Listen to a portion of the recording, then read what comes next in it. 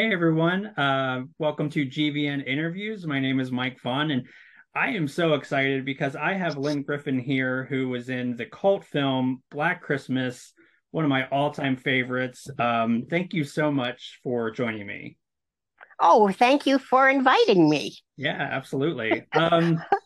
So jumping right in, I'd love to hear about like how you were cast in this film and what your first impressions of the film was. Um, I had just a regular kind of audition. However, at the time, I was working at the Stratford Shakespeare Festival in Canada doing Shakespeare. So I didn't have much connection to horror films at all. Anyway, I came in and I auditioned for it. Now, I don't know whether I'm going to use these because I can hear you now. Can I? Talk to me, Mike. Yeah, can you hear me? Yeah, okay. Yeah, we're good. Sorry about that. So I didn't have much connection with film, particularly, or with horror, because I was doing mainly theater. So, but I think I scored the part only because the requirements were kind of specific, and they said, like, how would you feel? Like, because your character would have a plastic bag put over her head, and that's how she will die. And I said, well, um, I am a good swimmer, so I can hold my breath for a long time if that helps. So that might have been, just the key that they needed to hear. Now, of course, it was true when we actually did it. Yes, I did have to hold my breath for a Oh long wow. time because there's no tricks. There's no like air holes or anything like that because it was causing the bag to move if I could breathe at all. And also condensation was forming. And so anyway, and when I see the film now, I'm actually quite impressed about how long I can hold my breath with my mouth open and my eyes open and look suffocated. Yeah, it's such an intense scene, and I wanted to ask like how, because it seems like the person doing that to you, it's just like they're just going full force. It's really intense. um, yeah, I mean, the great part was Bob Clark, the director, was uh, just such a lovely. I called him Uncle Bob. He was like a big, lovely bear, and he was the one sitting opposite me when we were in the attic, and I was in the rocking chair, and he had his foot on the rocker, rocking me, and he was talking me through it the whole time, and he was making it actually, if you can believe it, he was making it fun. It was it was like a challenge. It was like a game that we were playing. And then but before that, the part that's in the closet where I actually am being strangled when I'm looking for the cat, Claude, that was Bert Dunk, who was the cameraman who was in the closet behind the plastic bag with Uh, the camera sort of rigged on his chest. And so it's his hands that are actually strangling me. It hmm. was very cool. Burt Dunk did a lot of really cool stuff on that film because he sort of invented the early steady cam. And it Hmm. was his hands crawling up the trellis on the outside wearing the Ah. steady cam. Anytime you see, um, hands and stuff, it's usually Bert's hands, the cameraman, not giving anything away. Try not to do too many spoilers, Lynn. Um, yeah, no, that's great. So it sounded like Bob Clark was great to work with. Yeah, he was lovely. Yeah, he made it like the whole thing was like a Christmas party, even though, Nice. you know, and funnily enough, because you would think making a horror film, going in every day, it might be a bit unsettling, needless to say, but it was actually always fun. But, Bob Clark, his other Christmas movie is A Christmas Story. Yeah. So, I mean, he had a wonderful sense of humor and, and really sort of an early, very innovative way of doing horror films and sort of really creating a genre that other people then ended up imitating. Yeah. Yeah, that's I mean 100%. It's such an influential film. And I'm kind of curious, like when did you start noticing that the film was becoming a cult classic? Was there a specific time where you were like, Yeah, yeah.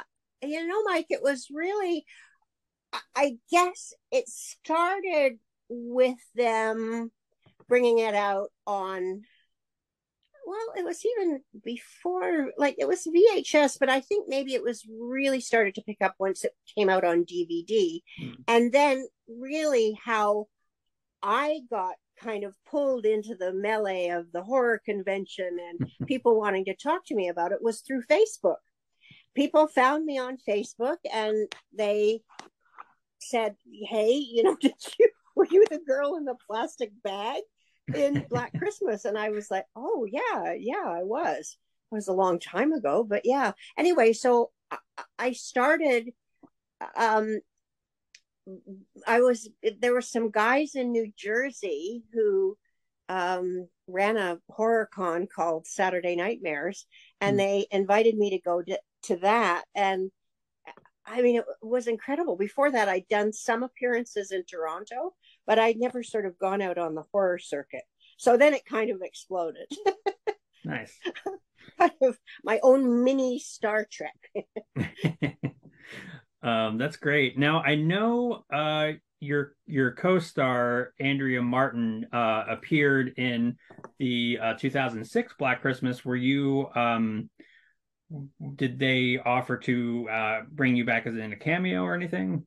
They didn't, but I'm assuming that's because I was dead. um, Although, I don't love to give too many spoilers, but even though I said I was dead, I would have been very like skeletal by that point, wouldn't I? There wouldn't have been much, but probably some ashes left of me somewhere. Um, and the funny thing is, I would love if I know there's been several sequels to Black Christmas now, but I always wanted to come back and play Mrs. Mack. But see, Yeah. Andrea got to do that. Um, yeah, no, I was gonna say they could definitely like was thinking they could definitely bring you back like as any character. You could just be a different. Yeah. Well, hopefully people will be listening to this very podcast and they'll go, "Mike, that's a brilliant idea. There Why you don't go. we bring Lynn back? And then I'll have to pay you commission." We're gonna put it out in the universe. Yes, I'm totally for that. Totally. I put it out there. I Nice. also would really like someday to play the serial killer. So we've put that out there Yeah. too. Yeah. Just a little See, old lady, lives next door, invites you over for tea yeah, I and arsenic. I think you kind of have the Mrs. Claus look. I feel like you could Oh, do. well, yes, I've played Mrs. Claus. I have two Mrs. Claus Christmas movies called Santa Baby 1 and Santa Baby 2 with Jenny McCarthy. And yeah, playing my daughter. And it's the usual kind of Hallmark story. Dad's had an accident. And you have to come back from your high powered New York executive job to help out at the Christmas tree farm. Yeah, and actually talking about some more of your recent projects, you did another Christmas movie last year, right? Ghosts of Christmas Past. Ghosts of Christmas Past. Yes, I got to play a fortune teller, and I did another horror movie playing a fortune teller this year that is called Killgrin, Mm. Nice. Killgrin, which hopefully will come out in 2023. Yeah.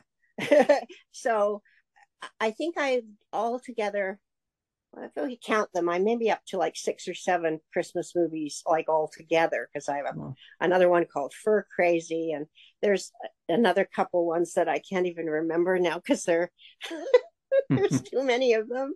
Um, and the interesting thing that I just did is I was just working on a movie that Sofia Coppola was directing, which wow. is a film version, her adaptation of the book Elvis and Me by Priscilla Presley. Oh, So it's wow. about Elvis and Priscilla, and I play Elvis's grandmother. Oh, nice. Yeah. No, that's very exciting. And you're definitely no stranger to like other cult films. Curtains is Yeah. fantastic.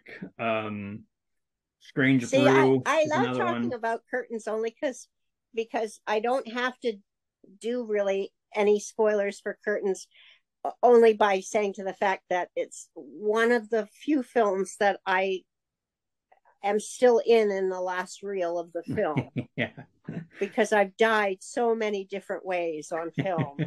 It's we laugh about it. We create lists and going, yeah, drowning, yes, being set on fire, yes, jumping from the top of a high building, yes. Oh yeah, dead many ways. Look at his Um, face. You just want to kill it. now, when you do conventions, like I said, you have a lot of like Black Christmas, obviously, but like I said, Curtain, Strange Brew. What's the film that most fans come up to you about? Is it Black Christmas? Absolutely. Hmm. Absolutely. Um, unless the convention, I mean, I did do a convention right before the pandemic in Pensacola, Florida, where we were doing a reunion for Strange Brew. So Dave Thomas was there and Angus McInnes and myself. It wasn't a really big reunion, obviously, because there were just the three of us. But that was primarily to talk about Strange Brew and to do a Q&A with the people there. So it was interesting because Strange Brew is probably, funnily enough, the one that gets the least attention, but mostly because these are horror conventions Yeah. specifically. I think if I did like when I did do like a fan expo or a Comic-Con, they'd be interested in Strange Brew probably primarily. Um, but I think too, I mean, the way conventions work, they love to sort of reunite casts as much as possible. And with Black Christmas, I, between myself and Art Hindle, we're the only ones going out representing it. Olivia, bless her heart, just did a convention for the first time. It may have been the first time, Wow. but it was a Romeo and Juliet reunion. Mm. But evidently, a lot of people were talking to her about Black Christmas as well, and that was at Chiller this past whatever month or whatever. So maybe we'll get Olivia to come out more, and then we'll be able to do some more Black Christmas reunion. Yeah, that'd be great. When was the last time that you saw Olivia Hussey? Was it way back Yeah, when? way back then. Although we are constant Facebook friends, Oh, so nice. we're always sharing photographs and definitely following the career of her daughter. Um, and I mean, it's interesting because these movies come up at Christmas time, particularly because she played Mary, right? And so she's a mother of Christ as well. So she has a lot of connections to Christmas, as do I. No, yeah, no, and what's funny is I once heard a really fun story about Steve Martin actually coming up to Olivia Hussey on the I forget what they were filming, and he was like, "Oh, we're in one of my favorite movies," and she's like, "Oh, Romeo and Juliet," and he's like, "No, Black Christmas." I know, I just heard this story. Steve, come on, Steve, if you're out there, come on, give me a call. I'd love to chat about Black Yeah, that'd Christmas be with you. awesome. Um, because the other person that I was told was favorite Christmas movie was Quentin Tarantino. Mm, So that's two pretty heavy duty fans there. yeah, I think you But should yeah, be in I'm his next thrilled movie. that Steve Martin likes it. Absolutely. Um, yeah, no, it's so funny. I was kind of curious, had you ever had a high profile like fan that was in the industry want to talk to you about Black Christmas? Um, um, I don't know. I don't well, because when you're at conventions, a lot of times there's like wonderfully famous people there that you get to sit and talk to. And I don't know whether they came up to me or I mean I when I was sitting at a table at breakfast, was it breakfast or a very late night, um I just wanted a bowl of soup and I was sitting next to David Warner. And Wow. I mean, I was like, oh my god, I'm starstruck now.